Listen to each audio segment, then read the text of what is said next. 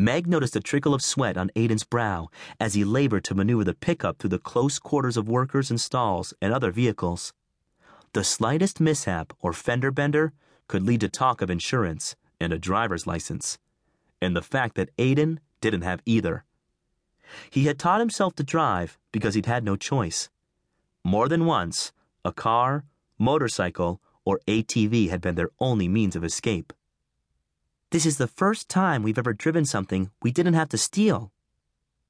The fresh produce was being unloaded from the trucks into endless rows of connected warehouses. These ranged in size from large storage lockers to the massive complex run by Great West Supermarkets, the Turnbull Farm's #1 customer. While Aiden helped the Great West people unload the pickup, Meg tried to lie low. It was impossible. The produce terminal was too crowded, and an 11-year-old stood out in this adult workplace. The probing eyes produced a fear in her that penetrated her soul. She was not easily recognizable as Margaret Falconer, but she could tell from the frowns and furrowed brows that her features were familiar to people. They knew her from somewhere, they just couldn't place it. And if one of them figures out there's a $25,000 reward on my head? A hand grabbed her shoulder, and she practically jumped out of her skin. "It's just me," Aiden soothed. "Let's beat it," she urged.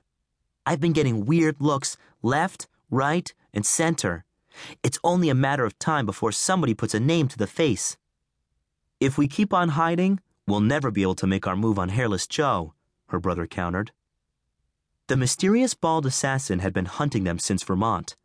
It had taken a lot of terrifying near misses before they had realized that Hairless Joe was none other than Frank Lindenauer.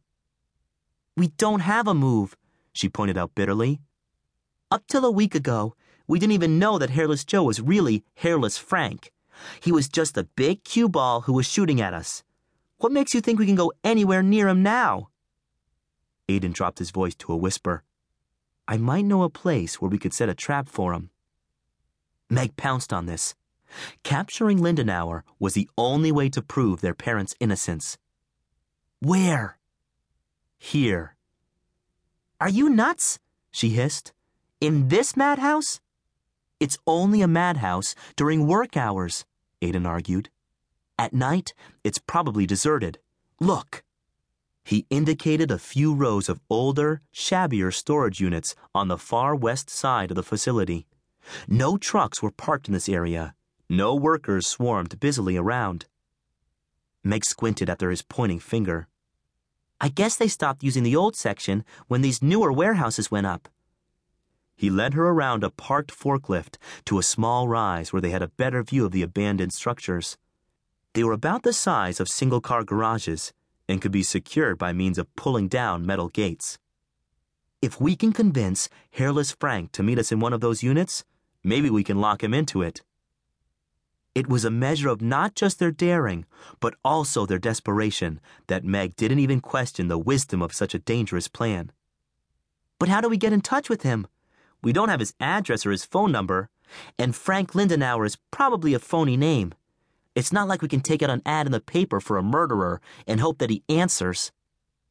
Aiden looked surprised, then impressed. "Meg, you're a genius." She was horrified. "I'm kidding." "But I'm not."